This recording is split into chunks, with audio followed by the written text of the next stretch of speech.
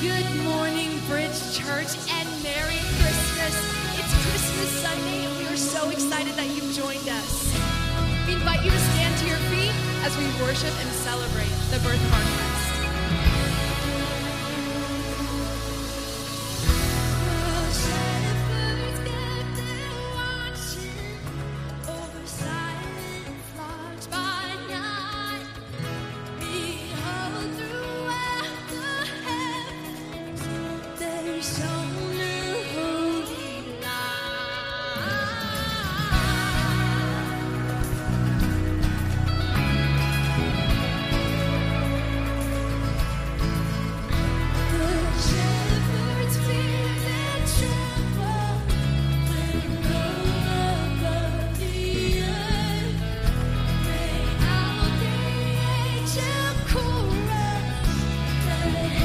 Our Savior's birth.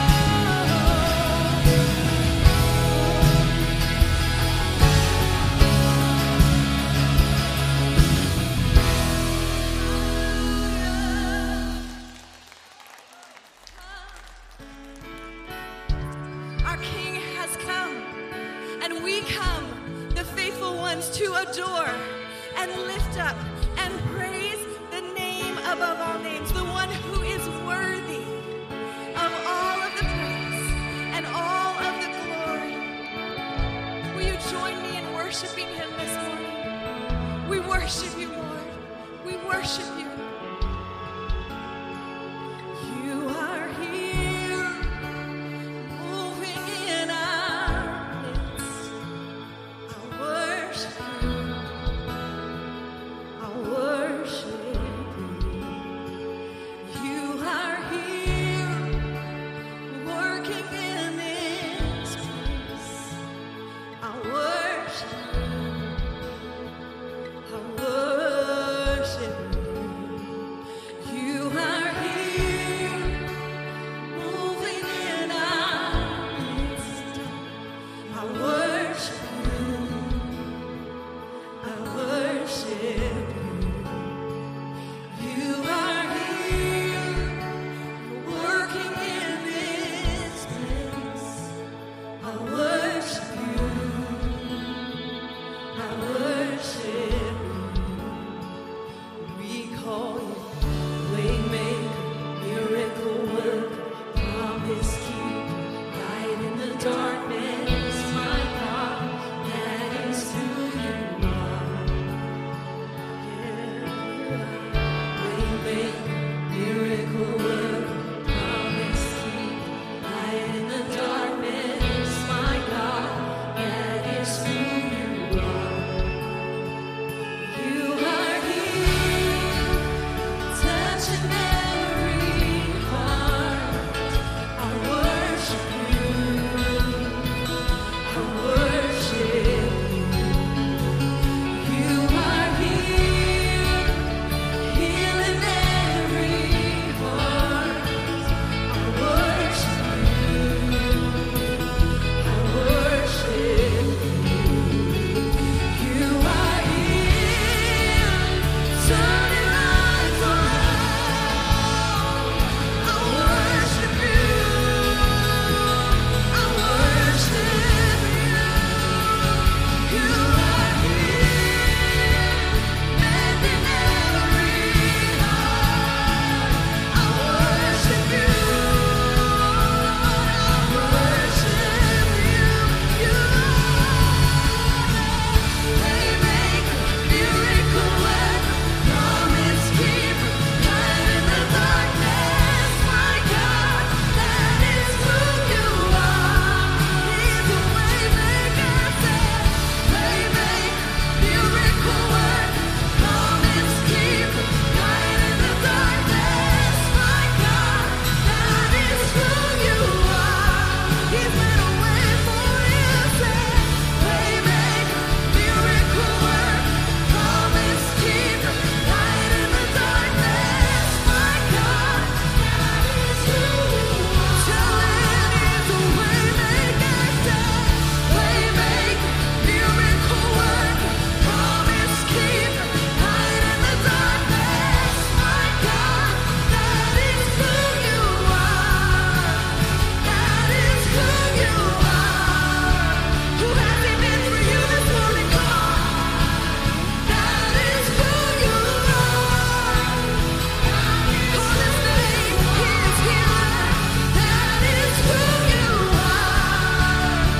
Provider of your that is who you are. That is who you are. Miracle worker, promise keeper, light in the darkness. My God.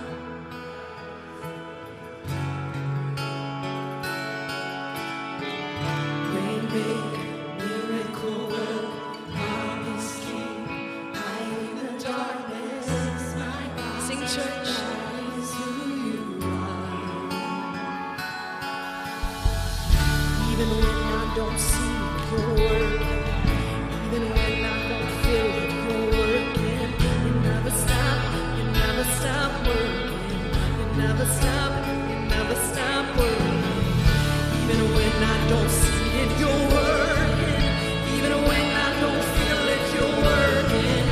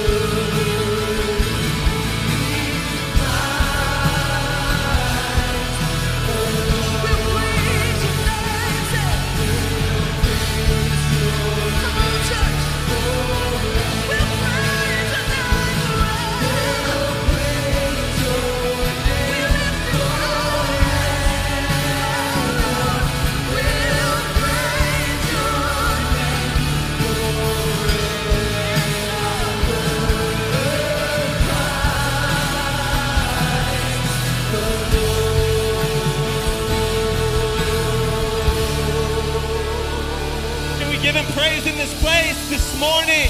Oh, come on, lift up a shout of praise to our King. He is so worthy of all of our praise. Any praise that we might give might fall short, but we will praise and glorify his name anyways. Amen? Come on, I just can't help but to think on this Christmas morning, how many people in this room, in this year, are in need of a miracle right now? Can I just tell you, miracles start in his presence. Come on, where do miracles start? In his presence. And where are you right now? In his presence. Whether you're watching at home, online, or you're in the building, you are in his presence. And that's where miracles begin. And man, as we were just singing this song, Waymaker, I was just fixed on those words. Even when I don't see it, you are working. Man, sometimes, I love what Pastor Gary says all the time. Sometimes it might not look like God's working, but that's because he's got to move around the furniture in the universe to get to your problem. He is working on your behalf right now. And maybe this week, Christmas week, your family is in need of a miracle. I truly do believe right now, in this moment, can be the genesis, the starting point, where God begins to show you he's going to show himself faithful to you. And your miracle is coming in Jesus' name as you stand in his presence today. In his presence, if you're comfortable, if you're willing, would you just lift your hands right there where you're at? And for this quick moment, would you just begin to worship him in your own words? God, you are so good. You're so faithful to me. You're so faithful to us, God. You never fail. You don't know what defeat is. You are a miracle-working God. You're a way-making God. You're a God that even when it doesn't seem like it, even when it doesn't look like it, even when it doesn't feel like it, we know that you are working. And we know that you're working on our behalf because you only have good things for us. Your plan is to prosper us and not to harm us. It's to give us a hope and a future. So God, right now, we stand in your presence in faith that you are working on our behalf, God. Because of Jesus, because for unto us, like Isaiah said, unto us a child is born. Because Jesus came, we can access your presence anywhere, anytime. And right now in your presence, we just lean into you. God, today speak to us. God, we're expecting to hear from your word. We're expecting to hear from you. Many of us, we want a word from you. And then there's some of us who need a word from you today, God. Would you speak to us? God, we love you. We glorify you. We give you praise here in your presence today. In Jesus' name, everybody said, come on, can we give him praise one more time, church? God, you're good. We worship you. Woo! Well, look at you. Merry Christmas, Bridge Church. You look phenomenal. Even those of you online, just in faith, I'm going to say you look phenomenal. We're so excited that you chose to join us this morning for our Christmas service.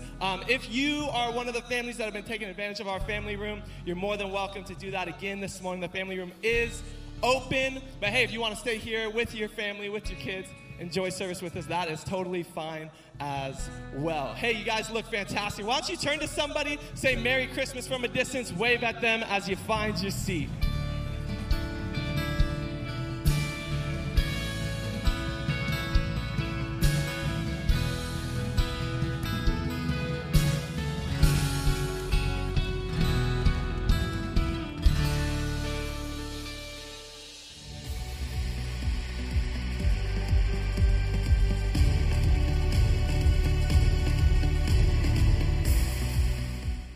Good morning, everyone. Thanks so much for joining us for Christmas Sunday at the Bridge. We're excited to get to spend this special day with you and your family. We're looking ahead to a great week and finishing 2020 strong. Here's a look at what's coming up over the next few days at the Bridge. We hope you'll make your plans to be with us. If you're new to the Bridge Church, we want to do our best to help you get connected, find your place in the church family. That's why we created something called Connecting Point. Connecting Point is where you will learn more about the history, the heart, and the mission of the Bridge Church. And it'll help you find your place in the family. Our next Connecting Point is happening on Sunday, January 3rd during the 11:30 a.m. service. We would love to meet you there, and we simply ask that you would sign up by going to the Bridge Church website and clicking on the Connect tab, or you can go to the Bridge Church app and click on the Connect tab. By signing up, this will help us plan for you. And if you have children, Bridge Kids will be happening during the 11:30 a.m. service to serve them and you as well. We hope you'll join us at Connecting Point. You and your family are invited to join us this Thursday for our Christmas Eve candlelight services at 4 and 5:30 p.m. Come and celebrate the true meaning of Christmas with your church family as we reflect on the coming of Christ in story and song. This will be an unforgettable evening, and we hope that you will make your plans to join us for Christmas Eve at the Bridge. Bridge Youth, what an amazing year we have had. This truly has been a year of breakthrough for so many amazing testimonies, amazing stories of salvation and prayers answered, and God just coming through in so many phenomenal ways. 2020 really has been an amazing year where God did amazing things. So to every single student who was a part of the Bridge Youth family, from services to events to connect groups to building relationships to all the online stuff we did, just want to say thank you for being a part of the community. To our team who you lead and serve so well, thank you for investing. And to the entire Bridge Church family, thank you for being a community that loves, believes in, and invests in the next generation. You are phenomenal. We are so excited for what God has in 2021. We have so many big plans. We know that God has phenomenal things on the way. So just one more time, wanted to say this here, Bridge Youth, we love you. If you're new to the church, we want to help you find your place and get connected. Just go to our website or the Bridge app and click on the Connect tab. There you'll find a Connect card with details to help you get connected. If you don't yet have the Bridge app, just text the keywords, the Bridge Church app, to 77977. This is the best way to stay updated with everything happening in church life. Thanks again for being in church with us today. We hope that you and your family have a very Merry Christmas.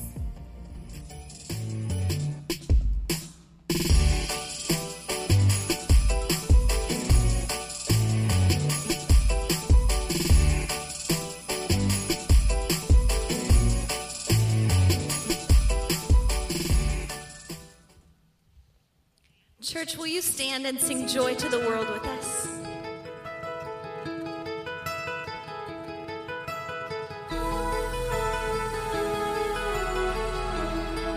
We rejoice because the Lord has come.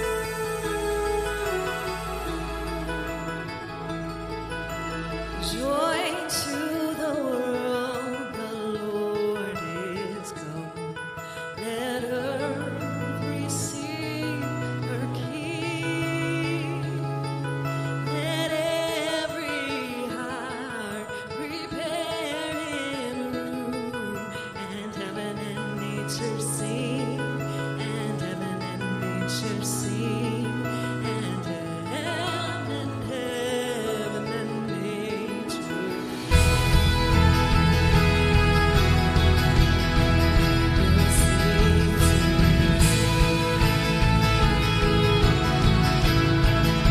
Joy to the world. Sing, sing, sing.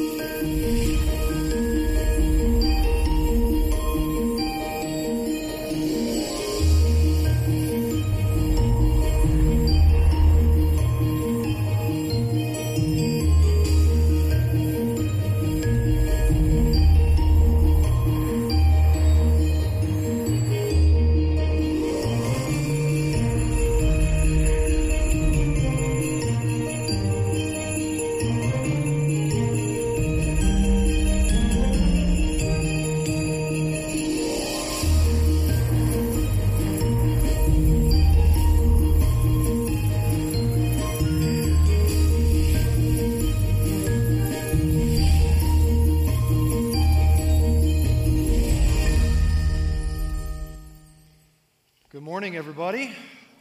Merry Christmas. How's everybody doing today? You look a lot better than that. Everybody doing all right this morning?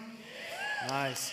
Merry Christmas. It's good to be in church with you this morning. Thank you so much for spending Christmas Sunday with us here at the Bridge with your church family. If you're new to the church, we're so glad that you're here today. Maybe you dropped in because it's Christmas Sunday, and just to take the time to be here this morning, it means a lot to us. So thank you so much for being here today. My name is Zach.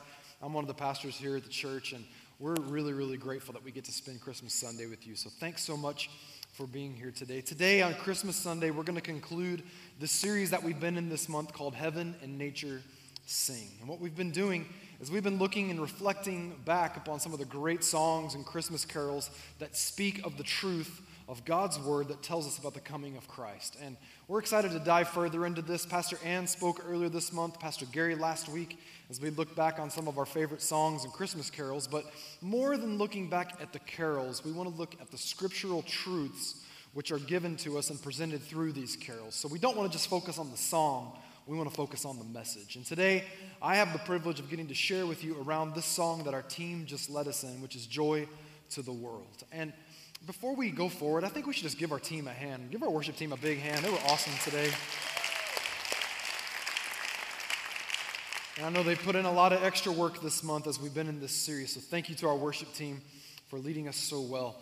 Today, I want to tell you a little bit more about the background of this song, Joy to the World, and then we're going to look at the scriptural truths that are revealed in the words to the song. But first and foremost, you need to know that the song Joy to the World was written by Isaac Watts, and it was written in 1719. It was written over 300 years ago.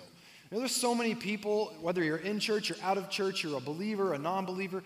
When it comes to Christmas time, we can go to the store, we can turn on the radio, we can turn on a playlist, whatever it might be, and that Christmas playlist will include the song Joy to the World. And whether you're a believer again or a non-believer, we sing these words, but maybe don't fully understand the message behind the song. And Isaac Watt, he wrote this song over 300 years ago, and to think that here we are all these years later, that song has been recorded by literally hundreds of artists, sang by thousands of congregations, but it was written by one man with one message, and it was simply to tell the truth of the joy that was revealed by Christ's coming to earth.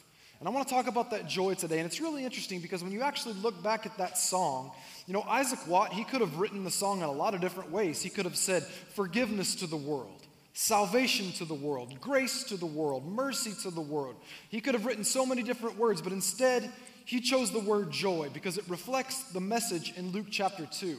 But I think one of the reasons why he also chose the word joy is because, of course, the coming of Christ represents forgiveness and salvation and grace and mercy and kindness and acceptance and all of these wonderful things that are wrapped up in the gift that is Christ. But to receive that gift into our life brings about such an amazing gift of joy that there's nothing else like it. Only Christ can bring us that kind of joy.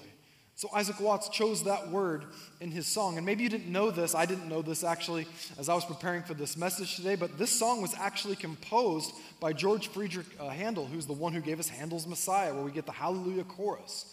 This is one of the most famous songs of the church, not just a Christmas carol, but a hymn of the church. And in fact, Isaac Watt, he wrote over 750 church hymns throughout the course of his life. So when we sing that song today, it's not just a Christmas carol that speaks of a story that some do or don't believe in. In fact, it's the message of hope. It's the message of joy that's given to us from Scripture. And to look more specifically at it, I want to look today at Luke chapter 2. And Pastor Ann and Pastor Gary referred to this passage of Scripture over the last 2 weeks, but it's really important that we look at it again to understand why joy is such a big part of that message. It says in Luke chapter 2, starting in verse 8, "Now there were in the same country shepherds living out in the fields, keeping watch over their flock by night. And behold, an angel of the Lord stood before them, and the glory of the Lord shone around them or round about them, and they were greatly afraid." Verse 10, my favorite verse in this passage. "Then the angel said to them, 'Do not be afraid, for behold, I bring you good tidings of great joy.'" Everybody say joy. "I bring you good tidings of great joy, which will be to all people," not some, not to a few, but to all people. "For there is born to you this day in the city of David a Savior who is Christ the Lord. And this will be a sign to you. You will find the babe wrapped in swaddling cloths, lying in a manger. And suddenly there was with the angel a multitude of the heavenly host, praising God and saying, Glory to God in the highest, and on earth peace, goodwill toward men. Like I said, verse 10 right there is my favorite verse in that passage. And over the last few years, I've actually had a couple of opportunities to talk around that verse and around a little phrase that's found inside of that verse that speaks so much to me. It says there that when the angel appeared to the shepherds, they said, Behold, we bring you good tidings of great joy. You know that word tidings? It's not a word we use very often. In fact, most of us don't use that word whatsoever, and the only time that we hear it is right here in the Christmas story. But with the angel's announcement and declaration that there was coming a Christ, coming the Messiah, he said, Behold, I bring you good tidings. I want to talk about that word tidings for just a moment before we move forward because it's so significant to this announcement. That word good tidings is two words in our English, but it's one compound word in the original Greek. It's the word, I got to look at it again because it's a very confusing word. It's the word euangelizo. It's you for good, angelizo for message. So good message. And what we have to understand is that it's also the Greek word from which we get our English word evangelism or evangelize. So the Christian message of evangelism is taking the good message, the good word, or as we like to call it, the gospel, to those who do not know it. What we have to understand is that when the angels arrived there to bring this announcement to the shepherds, he said, Behold, I bring you the gospel. I bring you the good news. I bring you the good message. In fact, the very best message that you could possibly hear in your lifetime. It's a good message. It's the gospel, but it's more than that. It's good tidings of great joy. Now what's cool is we just talked about that word euangelizo in the Greek. Right here when it says great joy, the word great in the original Greek is the word megas, from where we get our word mega. In other words, I bring you the gospel, the good news, the good message of mega joy, which is for all people. Here's what we need to understand. This announcement, this proclamation from the angels to these shepherds saying it wasn't just for them, but it was for everybody, this was a message of mega joy. Why? Because through Christ, we can experience a joy that cannot be found anywhere else in our life. And when we look at the Christmas message, we have to understand that this announcement, this declaration, this proclamation, this promise of what was about to happen was an invitation for us to receive joy that we cannot find or experience anywhere else. I want to tell you today, there is nothing you can do in life. There's nothing you can achieve in life. There is no gratification that you can find in life that will compete with the mega joy that God wants to make available to you through Christ our Savior. Come on. And the Christmas message is the gospel message. It's the good message, the good news that mega joy is available to us because of Christ's arrival. So we understand good tidings of great joy. The tidings were good and the joy was great. What a beautiful way that that's written in Scripture. But before we go any further and look at the song or any more scriptures, I just have to ask the question, do we truly understand what joy is?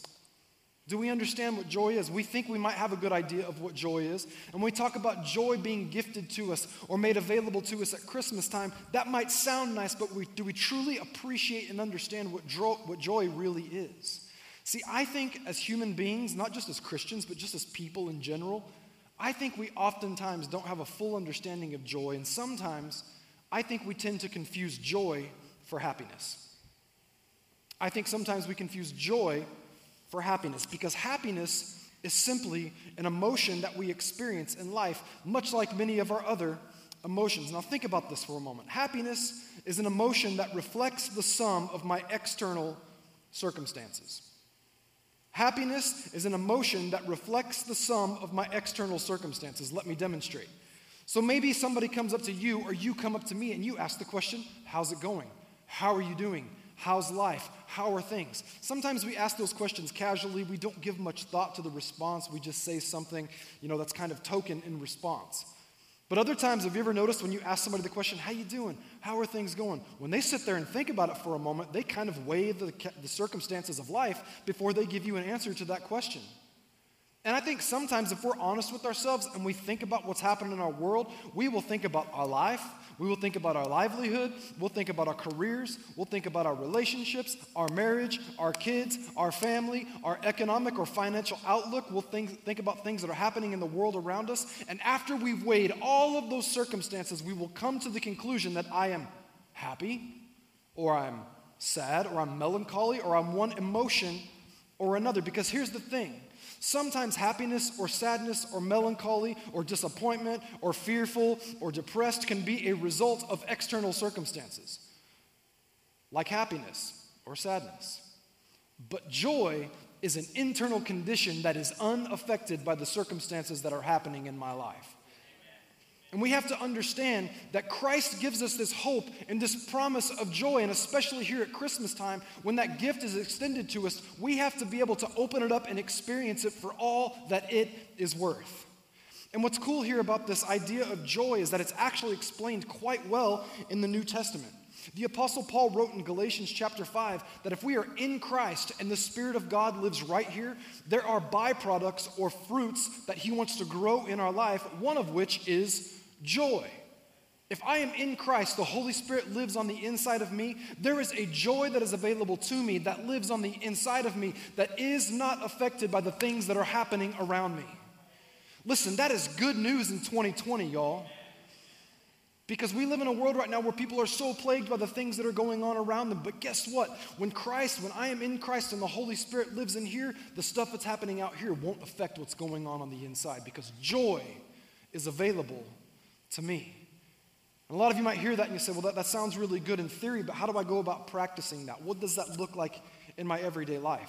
Jesus walked this out perfectly and modeled this for us perfectly. In fact, the writer of Hebrews explains it to us like this in Hebrews 12 in verse 2. He says that we should be looking unto Jesus. Other translations say, fix our eyes on Jesus, who is the author and the finisher of our faith, who for the joy, everybody say joy, who for the joy that was set before him endured the cross. He endured the cross. He despised the shame and has sat down at the right hand of the throne of God. Here's the picture you need to see. Imagine Jesus going to the cross. Pastor Gary said this so well last week.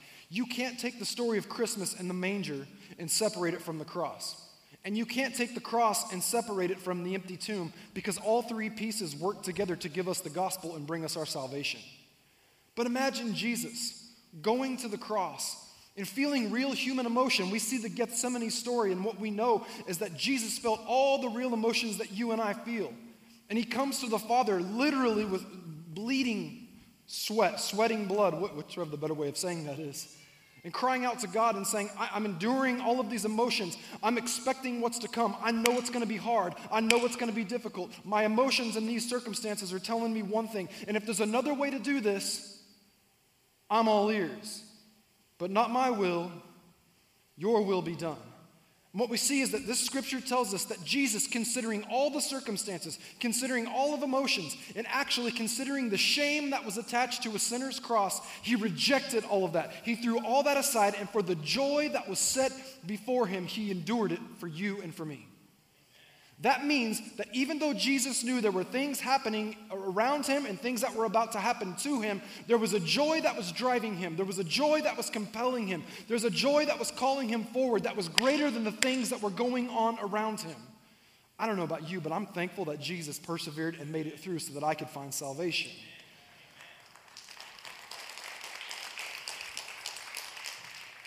And so we understand that Jesus was compelled by joy, and it allowed him to persevere through difficult circumstances happening. Can I tell you something? We can do it too. You can persevere through the things that are happening around you, through the stuff that's going on in the world around you right now. Why? Because of the joy that lives inside of you.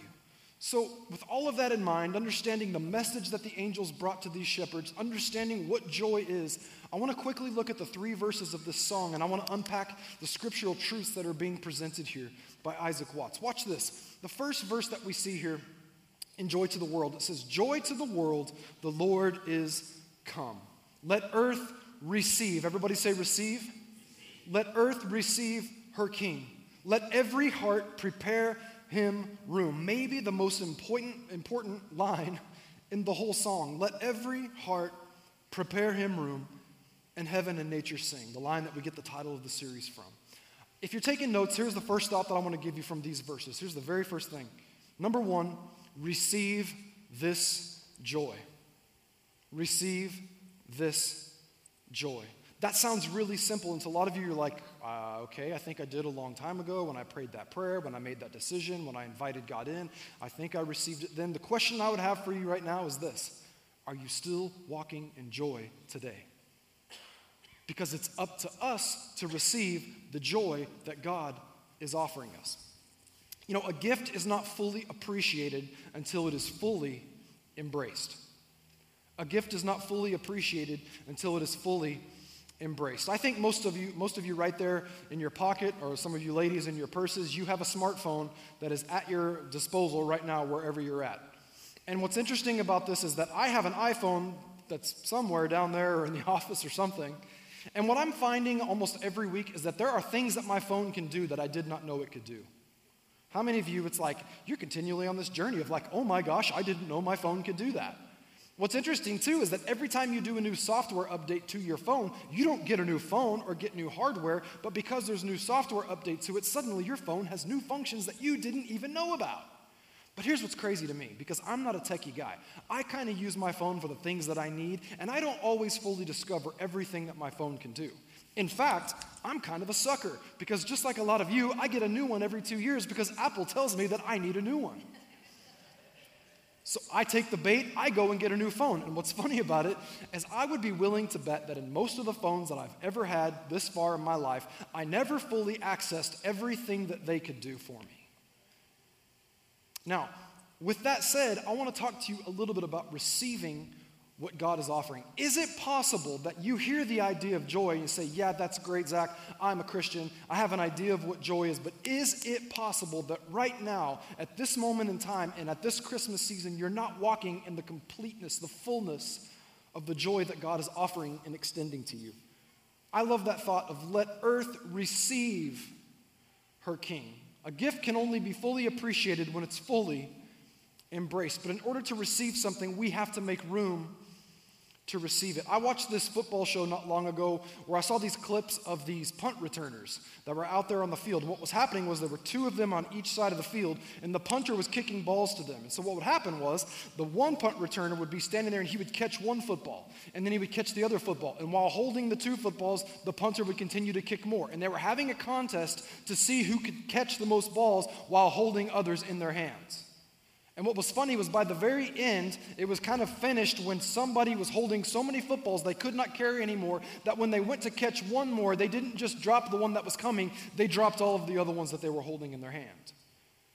And as I was watching that, I realized that you can't fully embrace a gift unless you make room to receive it. Let me illustrate it this way. Yesterday morning, my wife was getting our kids ready, getting them dressed because she was going to my parents' house to make cookies. They were going to make Christmas cookies. And so my daughter, who is now 7 years old,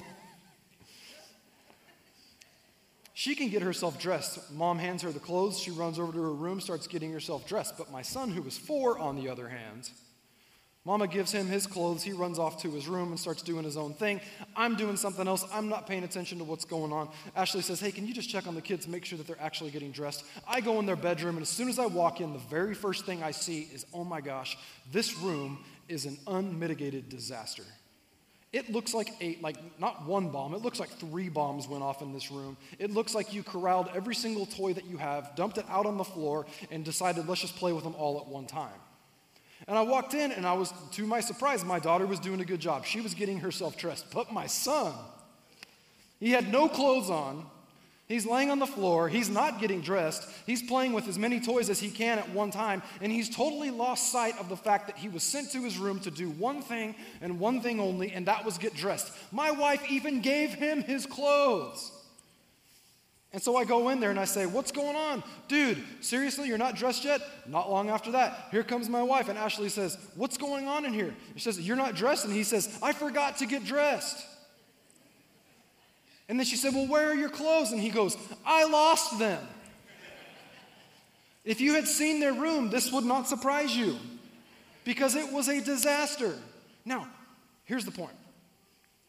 If I need to make room in my hands to receive something that you're handing to me so that I can possess it, I think that the same principle applies to our hearts. Because when I watched my son yesterday, it really occurred to me that the main objective, the main thing he was being asked to do was just to get dressed. He was even given the one thing he needed to accomplish that, his clothing. But there were so many other things happening that distracted him, that it was almost like he totally lost his attention. He didn't think about what it was that he was supposed to be doing, and everything else became more important than the main thing. I think that 2020 has done that to a lot of us. I think that this year there's a lot of us that we don't have enough room in our heart to receive all of the joy that God is extending to us because the cares of this world, the uncertainties of the future, the financial outlook and prospectus might have you a bit scared. You're worried about your health. You're worried about your safety. Maybe it's taking a toll on relationships. Maybe it's taking a toll on your marriage. I can tell you firsthand, distance learning ain't fun. And maybe you look at the world around you right now and your heart is so consumed with everything that's going on around you that there's no room in your heart to embrace everything that God is extending you in this gift of joy that He's made available. And just like the song says, when I look at this thought of letting earth receive her king, us receiving everything that God's made available to us, can I tell you something? One of the most important things that a lot of us need to do today is we need to make some room for the joy of the Lord to move into our life. I didn't have time yesterday to clean up my kids' room before I could get them dressed because we were on a short timeline. But can I just be honest with you? Maybe one of the greatest ways that you can experience the joy of the Lord this Christmas season is to declutter your heart of all the things that are weighing you down and leaving no room for Him to move in. Ladies, you know how good it feels when you declutter your house. Guys, when you declutter the garage, you're like, don't make me think about that, Zach. You look around and you say, wow, there's more room here than I thought. There's more room here than I knew. A lot of us, we need to go home this week and on Christmas week, when we think about that invitation of joy, that gift of joy that's made available to us, we need to declutter the space of our heart and give room for God to come in and fill our lives with joy. Because guess what? This is a year where we need joy about as much as we need anything else. And God's made it available to us. That's the gospel message. That's the Christmas message. Good tidings of mega joy for all people, for you, for me, for all of us. Now, we said that we need to receive this joy, but guess what? Joy is not something that we're supposed to be selfish with. Let's move on to the next thing. Look at the very next verse. Second verse of the song says, joy to the earth, or joy to the world, the Savior reigns. Let men their songs employ, while fields and floods, rocks, hills, and plains repeat the sounding joy. Repeat the sounding joy. Repeat the sounding joy. And if you take those two words, or that phrase, repeat, sounding, it gives us the word resounding. And that's the second thing that I want to say to you today. First, we need to receive. We need to make room to receive the joy that God is offering. But here's the second thing we need to do with joy this Christmas season. Our lives need to resound with joy. If we are the people of God, our lives need to resound with joy. Can I tell you something? The joy that God has given you is great for you, but it ain't just for you. And every single one of us, whether we came in here today recognizing that we need to make room or not, we can think of people in our lives who need to hear the message of joy that is available to them through Jesus Christ. And as Christians, it is our calling that our lives would echo and reciprocate the joy that's been given to us. I'll say that again. As believers, we are called to echo and repeat, to reciprocate the sound of joy in and through our lives. You know, John, in his gospel, he recorded the words of Jesus, and Jesus talked about this so poignantly. This is what he said in John 15 and verse 9. As the Father loved me, I also have loved you. So watch this echo, watch this reciprocation that's taking place. As the Father loved me, I have also loved you. Abide in my love. If you keep my commandments, you will abide in my love, just as I have kept my Father's commandments and abide in his love. And then finally, verse 11. These things I have spoken to you, that my joy may remain in you, and that your joy may be full. The very next verse in this passage, it goes on and Jesus says, "This is my commandment, that you love one another." When I was a kid in Sunday school, I learned a song that said, "This is my commandment, that you love one another, that your joy may be full."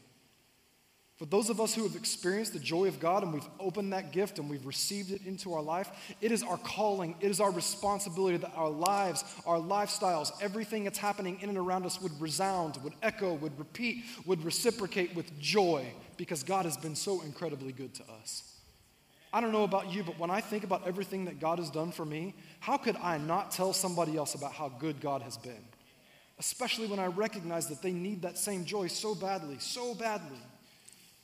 in their lives. And Jesus' words here, they're a picture of reciprocity or reciprocation. God reveals his joy through Jesus. Jesus gives that joy to us, and we are now called to give Christ's joy to other people. You know, I thought about this week with our Adopt a Child program, because 2 weeks ago, we gave everybody in our church the opportunity to sponsor a child, and I believe that there were more people who wanted to do this than we had opportunities to do so. But as we, receive names for kids who might need Christmas gifts this year, as always, you guys just generously responded, and very, very quickly, all of those kids whose names were submitted were adopted by you guys, and gifts were purchased for them. And this last Thursday, families came in to receive those gifts because we gave the gifts to the families so that the families could give those gifts to their kids. Now, I tell you that very intentionally because, again, this joy isn't just for me, it's for other people. I remember a few years ago, my wife and I, in the church that we were in when we met, we had a kind of an ongoing Christmas project that we would do every year to help some families in need in our church and in our community.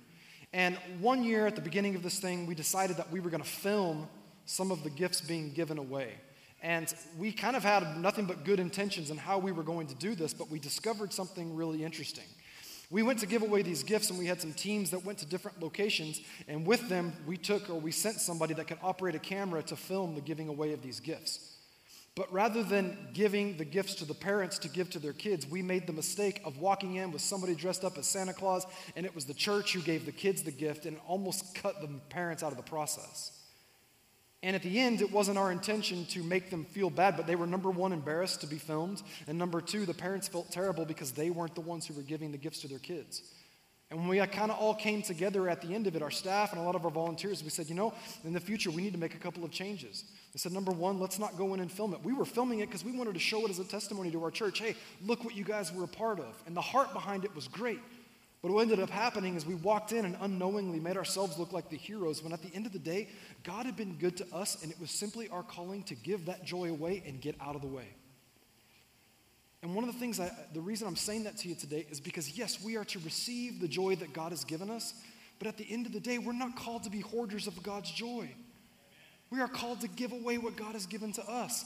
Let our lives resound with joy. Let that sound of what God has done for us echo off of our lives, off of our lips, off of our hands, so that we can give that same joy away. Why? Because God's been good to us, and it ain't just about me. Let our lives resound with joy. It was so cool to see families come in and pick up gifts this week, because for all of you who purchased gifts, you might not have been there in that moment. You might not get any real credit with your name in lights, but I know the biggest reason why you did it was because you have that joy inside. God's been good to me. How could I not reciprocate and do something for somebody else? Because it ain't just about me. Let my life resound with joy. God has given me joy. Let that same joy be reflected in my life. 1 John, I just read a moment to you from John's gospel, but later on in 1 John chapter 1, John actually wrote about this even more. And he said, the life that was manifested and we have seen and bear witness, talking about Jesus, and we declare to you that eternal life was with the Father and was manifested to us. Jesus came to earth. We saw him. That which we have seen and heard, we declare to you, that you also may have fellowship with us, all of us being in fellowship with one another. And truly, our fellowship is with the Father and with his Son, Jesus Christ. And these things we write to you. Why? That your joy may be full. In other words, if you've received the joy of God, if you've received the love of God, it's not just about you receiving it for yourself, but the best part is taking that thing that you have received and giving it away to somebody else. Let our lives resound with the joy that God has given us. And finally, that leads us to the last verse of this song. It says, He rules the world with truth and grace. With truth and grace. You know, throughout the course of this year, we've talked about truth and grace, I think, a couple of different times in our Sunday messages. He rules the world with truth and grace. I think about those words and what they mean for me. I'm so grateful for God's truth because His truth has allowed me to walk on the right path, to walk in His ways. And I'm also grateful for God's grace because God's grace saved me, accepted me just as I was so that I could discover the truth of His word and His ways. Anybody else grateful for the truth and the grace of God? When I think about that, I'm reminded, I've heard it said that grace is the anesthesia that goes before the scalpel of truth.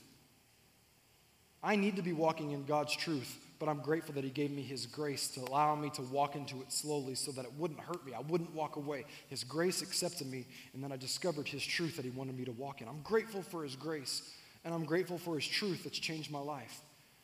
It says it makes the nations prove, or in other words, the nations will show the joy and the glory of God. Next line, the glories of His righteousness. Think about this for a moment. Righteous God in heaven, perfect God in heaven, humbled Himself by sending His perfection, Jesus, to our sinful earth to take my place on a sinner's cross. The idea that God's righteousness would be made available to me, that blows my mind. I don't understand it. His glorious righteousness that existed in heaven before the outset of time, that He would make that available to me through Jesus. And not only that, but He would humble Himself. Jesus would humble Himself to make that righteousness available to me. I can't fathom it. And that's the message of Christmas. And finally, the wonders of His love. The wonders of His love. You know, a lot of us, when we hear about God, we think about big God creator in the sky who's distant and far off. But the wonder of His love is that big creator God could humble Himself in such a small way to care about me and meet me individually. I don't understand it. I can't fathom it, that He would love me that much. The wonder of that kind of love. When I think about His truth, when I think about His grace, when I think about His righteousness, when I think about His love, I only have one response, and that's the third thought. Number 3, I can only rejoice. I can only rejoice and say, thank you, God, that you've saved me. Thank you, God, that you've directed me, that you've corrected me, that you've brought your ways and your word into my life. Thank you for your grace. Thank you for your mercy. Thank you for your truth. I'm so grateful. God, I rejoice in my salvation. I rejoice in you. You are my joy. You are my strength. You are my peace. Everything I have, God, is from you, and I choose to rejoice. You know, when Isaac Watts wrote this song over 300 years ago, he wrote that from Joy to the World, he was mainly influenced from Psalm 98. And as I read through Psalm 98, I was fascinated at some of the things that he said because there's that response of rejoicing for everything that God has done for us and made available to us. I just want to read you very quickly 4 verses from Psalm 98 that help us to understand this. The psalmist said, "Oh, sing to the Lord a new song, for He has done marvelous things. His right hand and His holy arm have gained Him the victory." He's victorious. Verse 2, "The Lord has made known His salvation." We have experienced His salvation. His righteousness He has revealed in the sight of the nations. He has remembered His mercy and His faithfulness to the house of Israel. All the ends of the earth have seen the salvation of our God. And then finally, verse 4, my favorite part. "Shout joyfully with joy to the Lord, all the earth. Break forth in song, rejoice and sing praises." Shout joyfully and rejoice. Shout joyfully and rejoice. Those 2 words are actually rejoice and joyfully. They come from the same Hebrew word. They get translated differently in English, and it's simply the word ranan. And so that means that joy is available here, but when I rejoice, it's a reaction to the joy that lives on the inside of me. And I think about all that God has done for me, and my only response can be to praise Him and to thank Him and to worship Him for the fact that He saved me when I was unworthy. I don't know about you, but I look back and I recognize I was unworthy of my salvation. And when God found me, I was a mess. He took everything that was perfect about Himself and made it available to me in the middle of my messy imperfection. What an amazing God to do something like that, the wonder of His love, the glory of His righteousness. How could I not rejoice? You know, in closing today, I was searching very hard over the last couple of days to figure out the best way to wrap up this message. At the beginning of the message, I had jotted down a bunch of scriptures that I kind of knew off the top of my head that talk about joy all throughout the Bible. And there was one specific scripture that I wrote down, but I didn't really put it in my notes in my outline anywhere. And actually this morning I got up and I was just reading through a couple other scriptures, and it hit me so strongly how important this verse was. In Nehemiah chapter 8, we see that the Israelites, this is all the way back in the Old Testament prophets. In Nehemiah chapter 8, what we see is that the Israelites have been in captivity with Babylon, many of them far from their homeland, some they're still in their homeland. But at this point, their city is in ruins. It's basically been torn down to rubble. The temple has been destroyed. But God had made a promise to his people that in 70 years' time, he would restore that city to them and bring them home. So Nehemiah and some other people had returned to the temple and returned to the city. They began to rebuild the ruins. Scripture tells us that the people had gathered around and they were watching what Nehemiah was doing. And Ezra the scribe shows up, and he opens the Old Testament scrolls and begins to read the law of God to the people. And as he read the law of God to the people, they were slowly reminded of everything they had been taught when they were growing up. They were reminded of God's promises to them and how God had said, in 70 years, I will restore this city to you and you will be able to rebuild it. And there they were 70 years later, standing in the very city that God had promised to give back to them. And as Ezra read from the Old Testament law and the law of Moses, Scripture says that the people began to weep because they recognized that God keeps his promises. And they all began to rejoice and praise God. And Ezra looked at the people and he closed the scrolls. And he said, go back and celebrate with your families. Why? Because the joy of the Lord is our strength. When I read that passage of Scripture this morning, I was reminded that for so many of us, we feel like we're looking around at the rubble of life in 2020.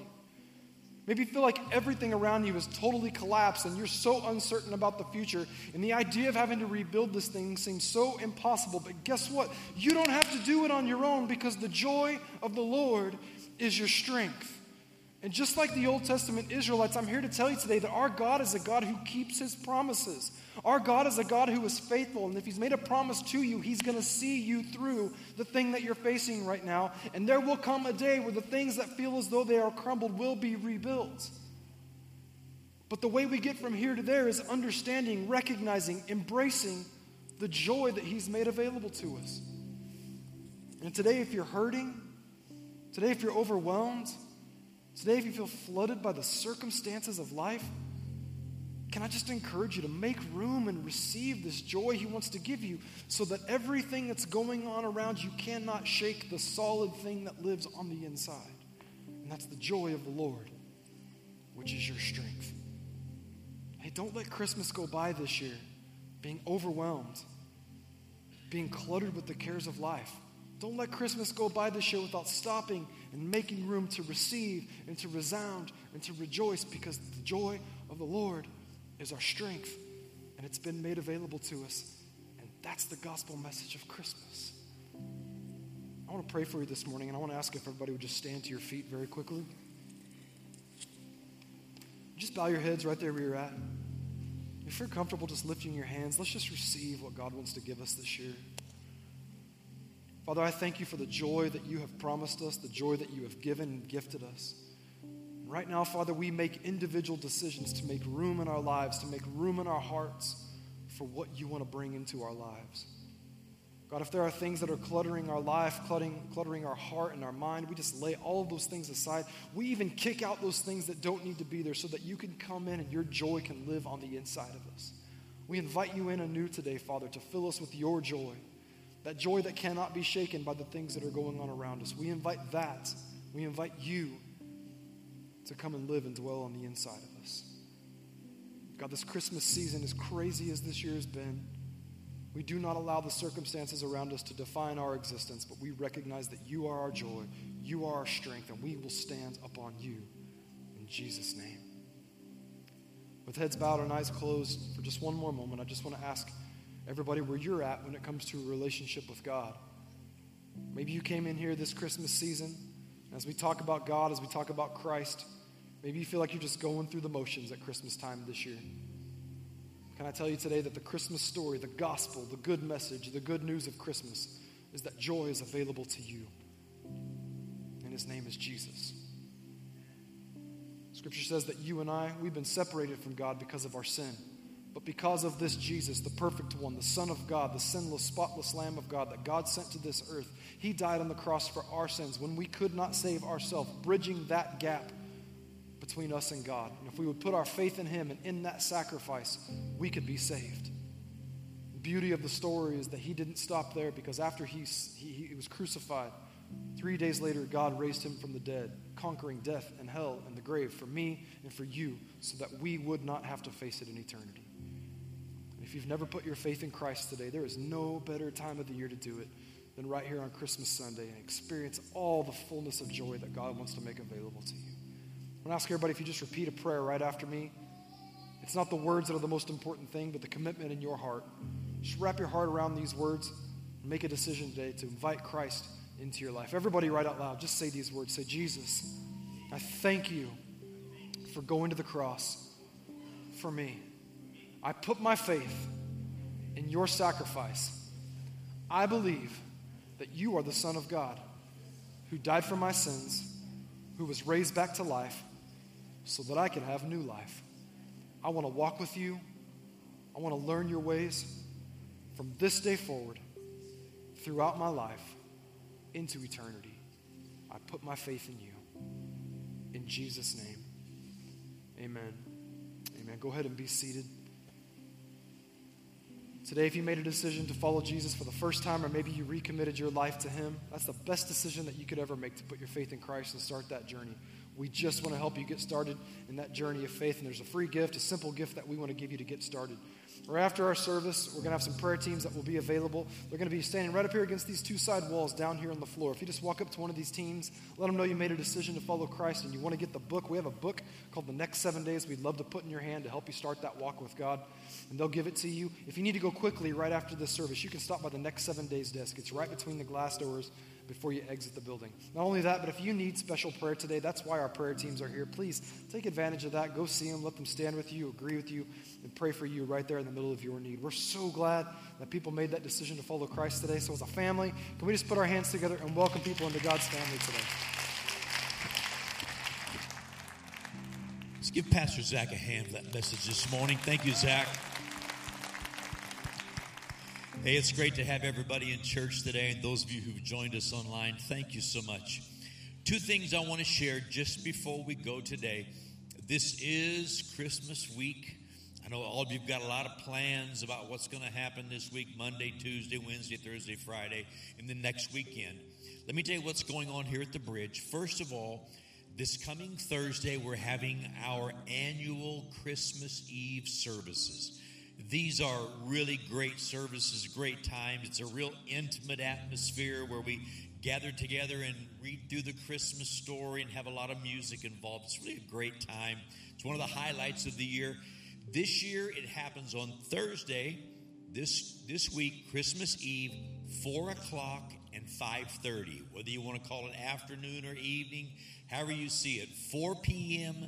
and then again at 5:30 p.m. We have two options. They will be available online as well. We invite you to bring your family if possible, worship God together. Let's enjoy the Christmas season. That's this Thursday, Christmas Eve. And then next Sunday morning, the 2 days after Christmas, we have Thursday night, then Christmas on Friday, Saturday. Sunday morning, we're going to have one service this year on the Sunday after Christmas. So next Sunday, one service only. It will also be available online. But instead of a 9:30 or an 11:30 service, we're going to compromise and do a 10:30 service next Sunday morning. So one service, 10:30 next Sunday morning. We will have childcare available. It'll be a great time together. And we've got a special guest who's going to be sharing next Sunday morning.